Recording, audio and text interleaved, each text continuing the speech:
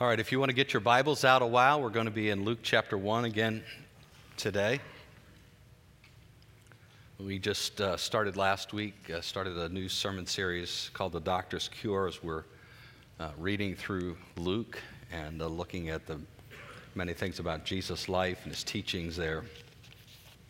Today, we start a journey toward Christmas, toward Bethlehem.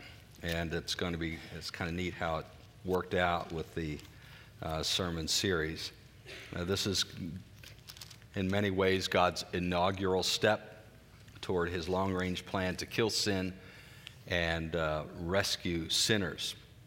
If you know the Genesis story in Genesis chapter 3, if Adam and Eve sinned, they rebelled against God, and surprisingly, God, after that happened, didn't say, "Oh my goodness, what has happened now? Where do we go from here? I don't know what to do next." In fact, in that very same chapter where it's recorded Adam and Eve's sin, God goes on to say to these two rebels, I'm going to send a man-child to you, and he is going to crush the tempter's head who tricked you. But there's something today someone we want to talk about today before we get to Jesus. Next week we'll be talking about the coming of the King of Kings. Today we're talking about the coming of the herald, John the Baptist, who comes before Jesus. Now there are a lot of similarities between him and Jesus. He was related to Jesus. He was about the same age, born several months before Jesus. And he had a supernatural birth, not the same kind as Jesus, but nonetheless a lot of similarities between the two. And John came as something of an announcer about the Christ, but he was more than that. He came something as a warm-up act for Jesus, but he was more than that. He was a preacher, he was a prophet, but he was more than that as well. Now, if you're going to make a road, you're going to go out in some unimproved area and make a road. There's a number of things you have to do before you actually make the road and put the top asphalt surface down. You're going to have to lop off the hills or the bumps. You're going to have to bring in fill to put in the valleys and the ditches. And then if you're going to make a curved road, the bulldozers and the earth movers and the graders and the excavators, all that big equipment is going to have to move the soil underneath, move the ground underneath. If you make that curved road, you have to bank the bed a bit so the cars can go around it easily. You want to make sure that the curve moves smoothly and it's not jerky.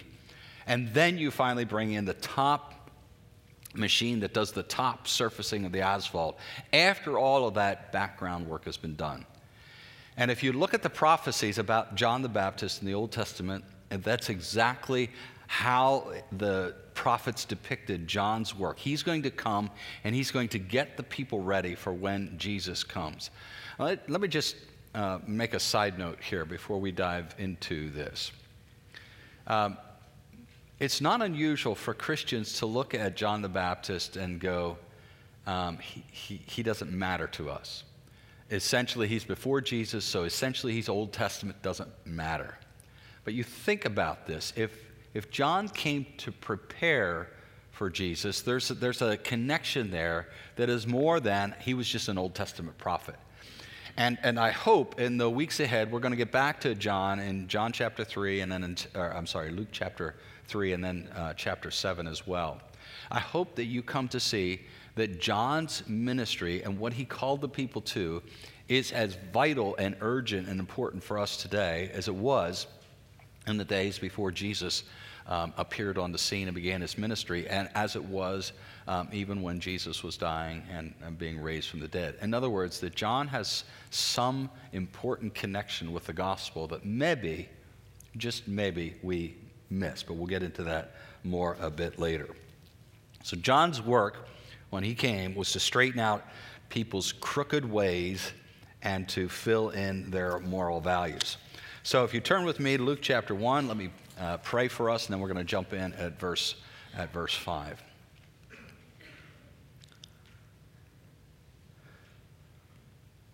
Father, unless the Spirit shows up this morning, this is all going to be for naught. It has no meaning, it has no point, it has no impact. And so I am desperate for your Spirit to be our teacher, our inspirer, the one who digs deep in our own souls this morning. I pray that we'd not just leave with a little bit more information, but that we would leave with a little bit greater delight in and understanding of you, your majesty, your glory, your plan, your power. And as we look back through people like John, back through the history of those who have served you, we're thankful for those who have laid it all on the line, who have been willing to say no to the world's delights and pleasures in order to be able to say yes to you. At times, these kind of people can feel like that sermon I read this week, the prophet nobody likes. They can seem like their commitment to you is so far beyond ours that we don't have anything in common. And yet we all have different callings. My prayer is that we would not look at somebody like John and say, well, you're just radically different than me. I'm not like that. I could never be like that, nor would God ever call me to be like that. And I just pray for an openness this morning for you to say to any one of us what you want to say, and for us not to put our hands up and object. We're so grateful for our Savior that John came to point toward, and pray that this day might yet again draw us into greater and greater delight at what he has done for us. In Jesus' name, amen. Luke chapter 1, verse 5. We're going to read a lot of chapter 1 this morning, but not all of it. We'll be coming back to some of these verses next week. When Herod was king of Judea, there was a Jewish priest named Zechariah. He was a member of the priestly order of Abijah, and his wife Elizabeth was also from the priestly line of Aaron. Zechariah and Elizabeth were righteous in God's eyes, careful to obey all of the Lord's commandments and regulations. They had no children because Elizabeth was unable to conceive, and they were both very old. Now, let me just stop there. First of all, Luke is profiling this couple in their Jewishness and also in their moral perfections before the Lord. In other words, he's speaking about their faith. And I find it interesting how diligent and scrupulous they are in obeying the Lord. And then Luke follows that description up with this line, they couldn't have any children. Now, some people in this church have known the frustration, aggravation, and anger, and sometimes bitterness about not being able to have a child. But none of us in this age know what it would be like to be a Jewish woman 2,000 years ago who could not have a child. There's a reason that Elizabeth calls it in verse 25 later, a disgrace. See, Jewish people had a great understanding of God's sovereignty, technically, but not globally. And what I mean by that is they understood that God planned everything and ordained everything. What they didn't understand was how someone could have bad things happen to them, God be sovereign, and it not be their fault. If you were here in the spring when we talked about Job, Job ran into this. The worst possible things were happening to him, and everybody concluded, therefore, you must be sinning against God. You want to solve your problems, you want your bad stuff to go away, repent, and God will take care of it. And Job's like, no, I haven't done anything. I keep short accounts with God. There's nothing that I have not dealt with. And so a woman who couldn't bear a child, first of all, they didn't have a medical, gynecological, biological understanding of it. It could be Zechariah's fault. So the woman bore all of the responsibility, both physically and morally. And so if you'd walk down the street, people would turn around and look at you knowing you couldn't have any children and wonder in their minds, what's wrong with her? What isn't she doing right? And yet it's intriguing, despite all of that shame and disgrace and finger-pointing conversation, in spite of the fact that God has not allowed her to have a child, they were both faithful, careful to obey all of the Lord's commandments and regulations. Is that how it goes for you and I when things don't go right? Let's keep reading. One day, Zechariah was serving God in the temple, for his order was on duty that week. As with the custom of the priests, he was chosen by lot to enter the sanctuary of the Lord and burn incense. While the incense was being burned, a great crowd stood outside praying. Now, this was a privileged duty of priests. There were more priests than there were weeks in the year, and so some priests even never got to do this in their lifetime. It was a great honor to do this, to go in the morning and the evening for a week and add more incense to the fire. This altar of incense was placed right in front of the curtain that separated the holy place in the temple from the most holy place. Behind the curtain was where at one time the Ark of the Covenant was, and in it the two tablets of stone with the Ten Commandments on, Aaron's rod that had budded, and a jar of manna. And this was the most holy place where God showed up once a year on the Day of Atonement. And so this was a privilege to be that close to the Holy of Holies. And the priest would go in there and he would pray for Israel as he offered the incense. The people outside the room are praying for Israel as he offers up the incense. And then something amazing happens. While Zechariah was in the sanctuary, an angel of the Lord appeared to him standing to the right of the incense altar. Zechariah was shaken and overwhelmed with fear when he saw him. But the angel said, "Don't be afraid, Zechariah. God has heard your prayer. Your wife Elizabeth will give you a son, and you are to name him John. You will have great joy and gladness, and many will rejoice at his birth, for he will be great in the eyes of the Lord. He must never touch wine or other alcoholic drinks. He will be filled with the Holy Spirit even before his birth. And he will turn many Israelites to the Lord their God. He will be a man with the spirit and power of Elijah. He will prepare the people for the coming of the Lord. He will turn the hearts of the fathers to their children, and he will cause those who are rebellious to accept the wisdom of the godly." Zechariah said to the angel, "How can I be sure this will happen? I'm an old man now, and my wife is also well along in years." And then the angel said, "I am Gabriel. I stand in the very presence of God, and it was he who sent me to bring you this good news. But now, since you didn't believe what I said, you will be silent and unable to speak until the child is born. For my words will certainly be fulfilled at the proper time." Before we go on, you think about how godly this old couple, we don't know how old they were. My guess is they were probably upwards of their 60s or 70s at least, well beyond childbearing years. By the way, ladies, doesn't that sound like fun, having a child at this age? So faithful to the Lord.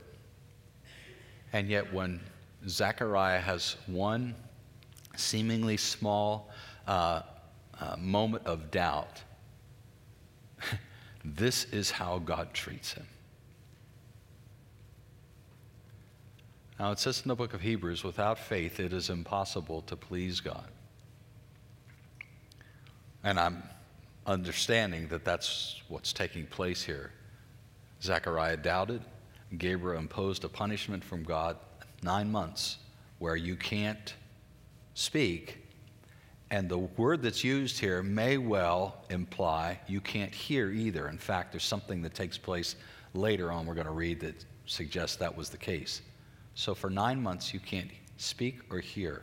Are you kidding me? You got this couple that is so faithful to you, and you are going to deal with something like that in such a stern, fierce way?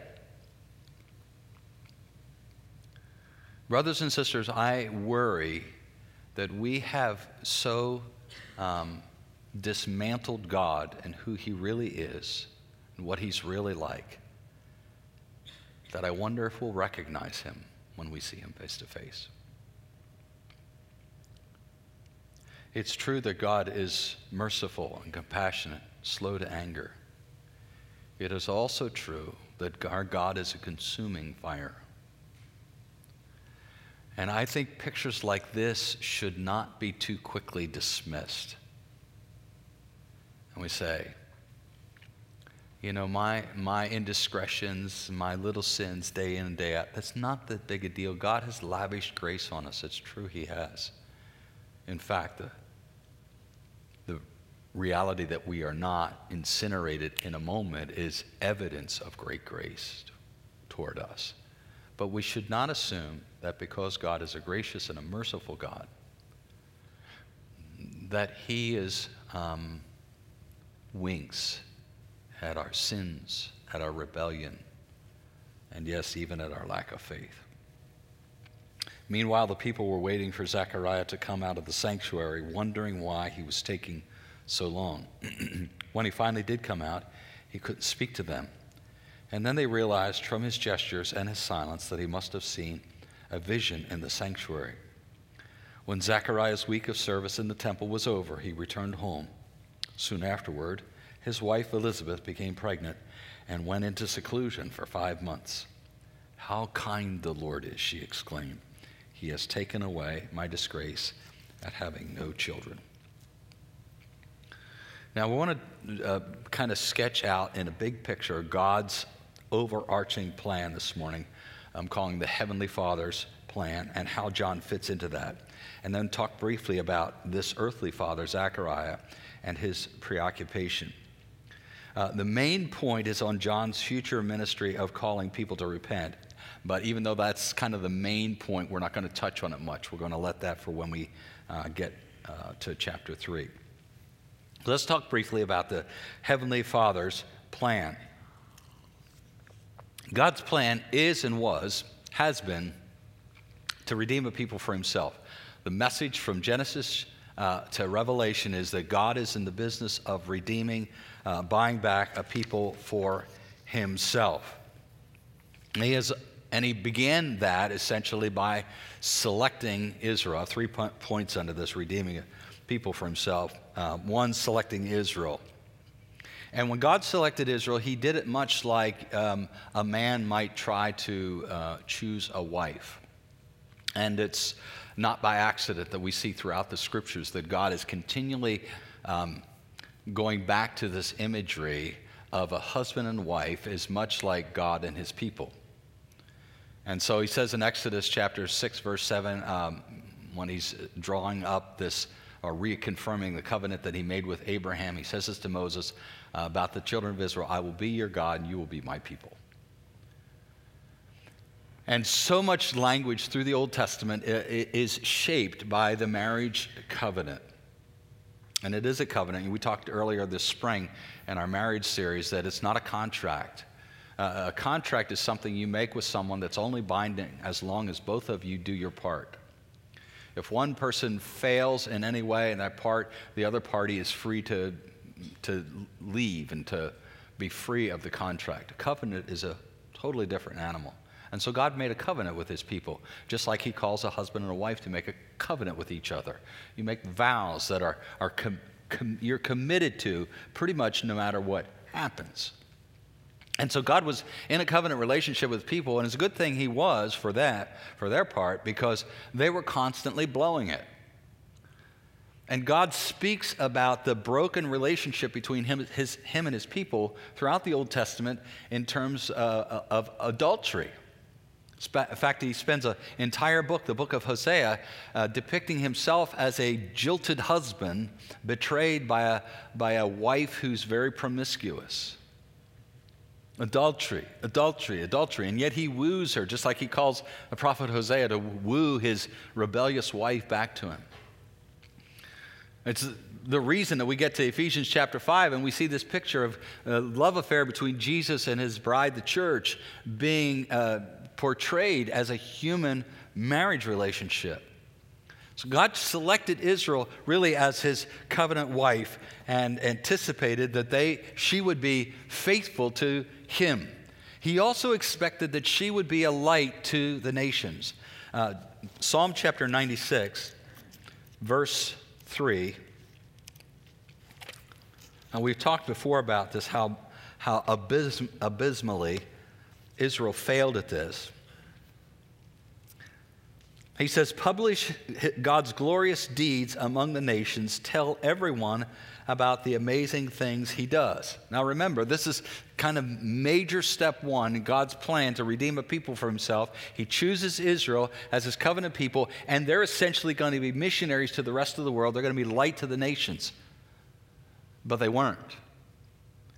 In fact, when the neighboring nations looked at Israel, most of the time, throughout much of the Old Testament history anyway, they'd simply see a mirror picture of themselves.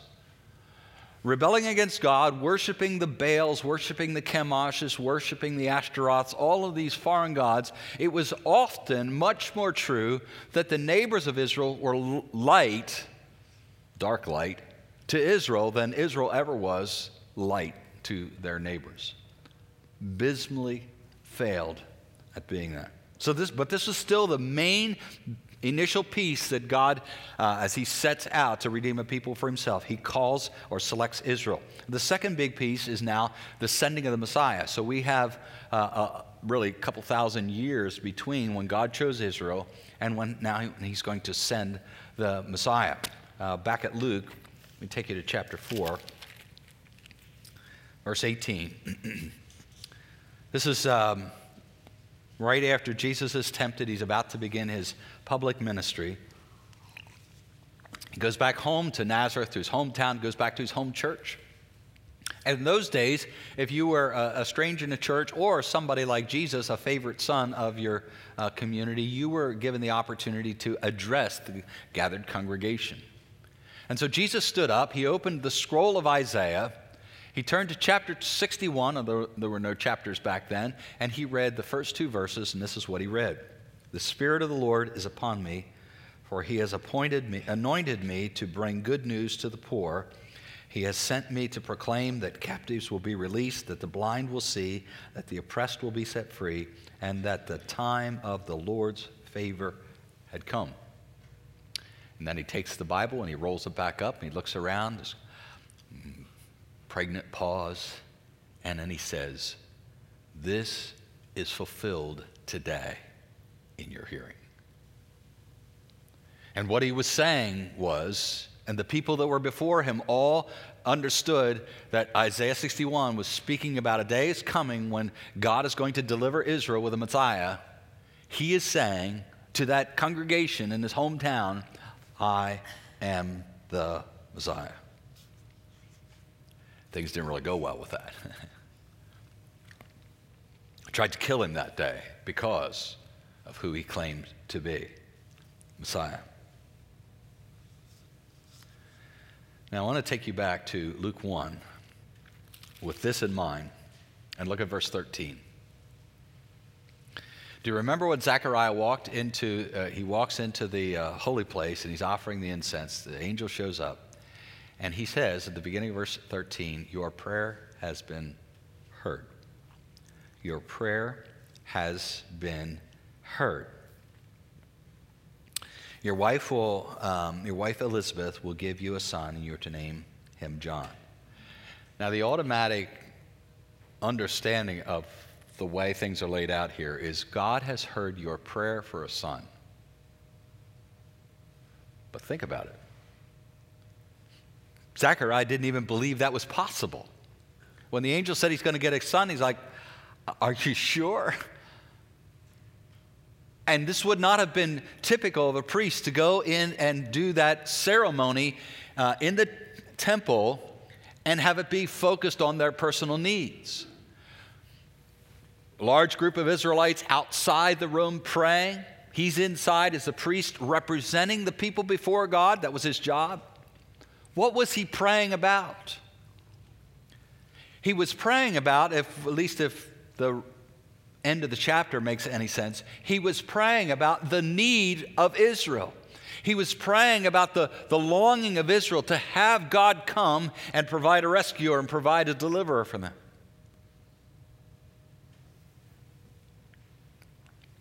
Verses 68. Praise the Lord, that's Zechariah, filled with the Holy Spirit, giving a prophecy. Praise the Lord, the God of Israel, because he has visited and redeemed his people. He has sent us a mighty Savior from the royal line of his servant David, just as he promised through his holy prophets long ago. That's what Zechariah was praying about. That's what the people outside the room were praying about. They were praying for Israel to be delivered. And the only way they knew that Israel was ever going to be delivered was through the sending of the chosen one. Big picture, again, big picture framework of God's plan, selecting Israel, sending a Messiah, and after Jesus lives, teaches, dies, rises from the dead, ascends back into heaven, now there's a great, big new piece. And that is that God is seeking the world. He really had this in mind with Israel, but Israel failed to come through for him. But now, all of that's going to change. Look back at the end of Luke chapter 24. By the way, if you have one of my outlines, I have a mistake there. It says John chapter 24. It's Luke 24, verse 47. This is Jesus, the final thing that Luke records him saying before he is ascended back into heaven. And Jesus says, "It's also written that this message," meaning the gospel, "would be proclaimed in the authority of his name to all the nations, beginning in Jerusalem." To all the nations. He continues, "There is forgiveness of sins for all who repent." Now, this was such a problem that even Jesus' disciples were still unclear on this.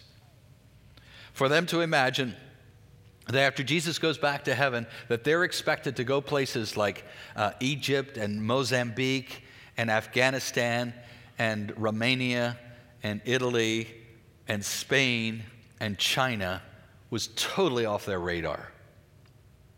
And Jesus himself said on a number of occasions, "I have come to the lost sheep of Israel." That's my purpose. That's why I'm here. Even though he sometimes ministered to Gentiles. In fact, Luke records more of those incidents than any of the other gospel writers because Luke himself was a Gentile and wanted to profile how Jesus was not against Gentiles. It's just that he had a focus while he was here on earth. But now Jesus is saying, now the focus is going to change. In fact, God will in some ways, as we get to the book of Romans chapter 9, it shows us how God finally says to Israel, "Fine, if you're going to reject me, I've got lots of people around the world who won't." Sending the Messiah, seeking the world. And who's going to prepare the people for this grand entrance of the Messiah? John. And John is God's Elijah. Let me take you, this is kind of a cool thing. Matthew chapter 11. You're going to see in a number of places in the scripture a reference to Elijah, even though Elijah was not here on earth anymore. And yet people think he's coming back. There's a reason for that. Elijah is one of only two people in the Bible ever mentioned that didn't die. One was Enoch, simply taken up to heaven. The other was Elijah. Elisha watched him go up to heaven in a chariot of fire. He was here on the bank of the river, and all of a sudden, boom, he was gone. And so with this never dying piece of his biography, people believed that he was going to come back again. And in fact, the prophets spoke about an Elijah coming back. Here's what Jesus understands that to be. Matthew 11, verse 14, he is talking in these verses about John the Baptist. And he says about him in verse 14, "And if you are willing to accept what I say, he is Elijah, the one the prophets said would come." He is Elijah, the one the prophets said would come. Now in a minute, I'm going to take you to an Old Testament prophecy about Elijah, about John the Baptist. But let me say this, and this is where we're going to go when we get to Luke 3. The primary mission of John in preparing the people for Jesus' coming was to call those people to repentance. The primary call that John had in preparing people for the coming Messiah, for Jesus, was to call them to repent. And make no mistake about it, that is still a legitimate, a much-needed call today in the presentation of the gospel of Jesus Christ. I had a missionary one time that we support who was putting together some resource materials for his mission field. And he sent them to me and some others for evaluation and so forth. And I sent it back to him and I said, brother, you're preparing gospel materials and you never once mentioned repentance. Not once. And I got a call from him like, I can't believe I didn't have it in there. And yet we have a gospel in many quarters today of the church where repentance isn't discussed. It's simply come to Jesus, accept Jesus. And yet the call of John to repent, to turn, is part and parcel of the gospel. Go back here again to Luke chapter 1. Look at verses, verse 16. And he will turn, this is the angel still speaking to Zechariah about who his son's going to be. He will turn, note that word, he will turn many Israelites to the Lord their God. He will be a man with the spirit and power of Elijah. He will prepare the people for the coming of the Lord. He will turn the hearts of the fathers to the children. He will cause those who are rebellious to accept the wisdom of the godly. Now that word is not repentance, but it is a kissing cousin to the word repentance. It is used a number of times in the New Testament for repentance, as a synonym for repentance. Repentance has two basic ideas to it. One is a thinking idea, the other one is a doing idea. It means, on the one hand, to change my mind about something, specifically change my mind about my love affair with sin, and then to do something as a result. And the doing is to turn and go the other direction. Sin's over here, Jesus is over here. And we offer a fraudulent gospel to the people if we do not say, okay, you want to accept Jesus, you have to understand that repentance comes first. Why was it that John came before Jesus rather than after Jesus? Turn. And you see both here a turning. Apparently, many Israelites had turned away from the Lord their God. That's John's purpose. He's going to turn many Israelites to the Lord their God. And part of the outworking of that transformation in their hearts about God will be a transformation in their hearts and earthly relationships. He's talking about fathers being turned back to their children and restoring relationships there. Now this comes right out of Malachi chapter 4. Let me take you to the final verses of the Old Testament. Malachi chapter 4, verses 5 and 6.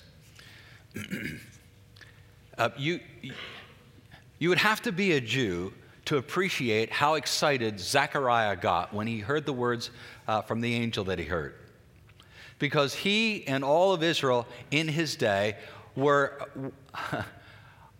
In their opinion, it was silent. God was not speaking. Malachi was the last Old Testament book written, and it was another 400 years until John the Baptist showed up on the scene. There were no prophets during that time. There was no scripture written. It's simply called by theologians the 400 years of silence. God's silent. God's not saying anything. Verses 5 and 6, look, I am sending you the prophet Elijah. Again, these are the closing words of the Old Testament.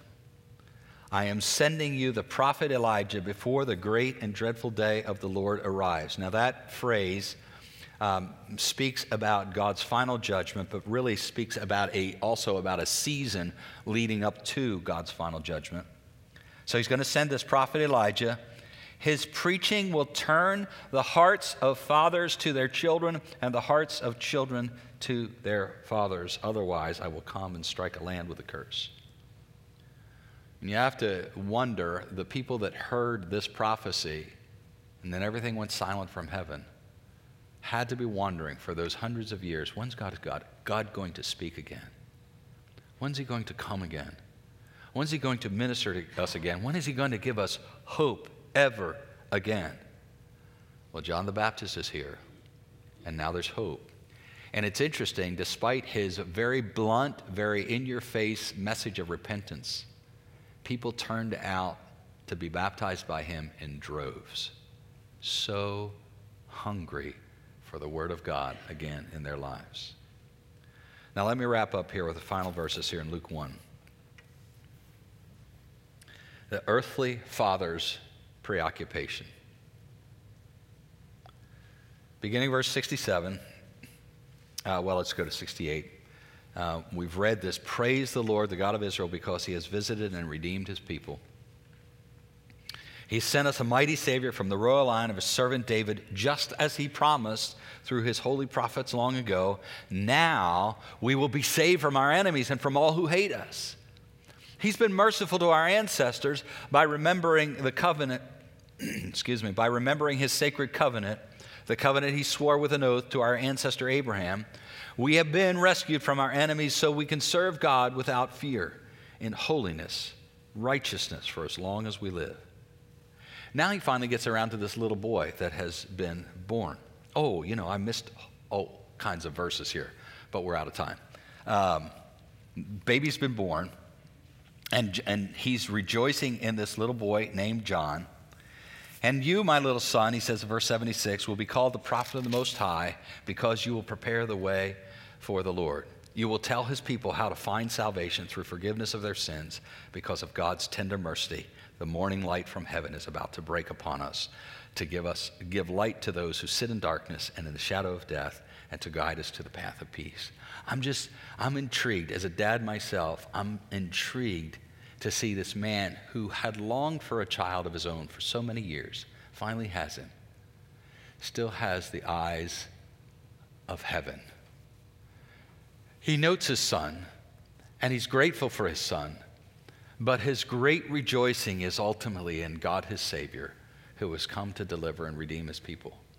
There is a reason that Jesus says some things like,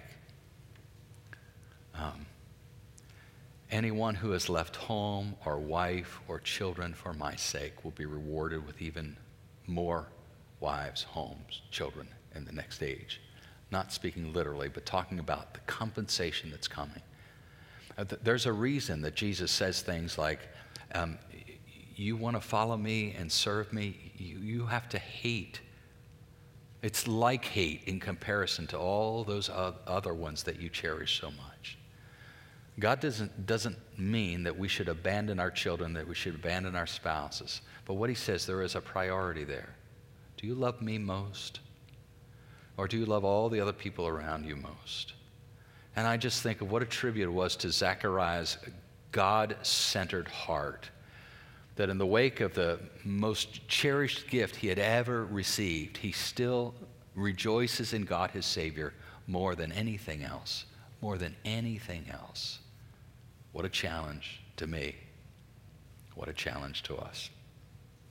John's future would look a lot like Jesus in that he was really popular initially, but ultimately his true message would cost him his life. And that's something that I think we desperately need to wrestle with. Are we going to do what is convenient and say what is convenient, and do and say what will not get us negative attention, or will we do and say what God desires that we do and say? Maybe at the Christmas dinner table. Maybe with a friend. Maybe with a spouse. Maybe with our children. Are we willing to be who God wants us to be, say the hard things God wants us to say, come what may, no matter the price? Father, we thank you for Jesus. And we thank you for a man like John, and even John's dad, who had their eyes singled for your glory. Above all else, cherished, desired your plan to be fulfilled. Who saw the handwriting on the wall of God's, of your ongoing work of grace and judgment in the world. And we're so thrilled to see the fulfillment of the promise that you had made in covenant to your people from long ago. In Jesus' name.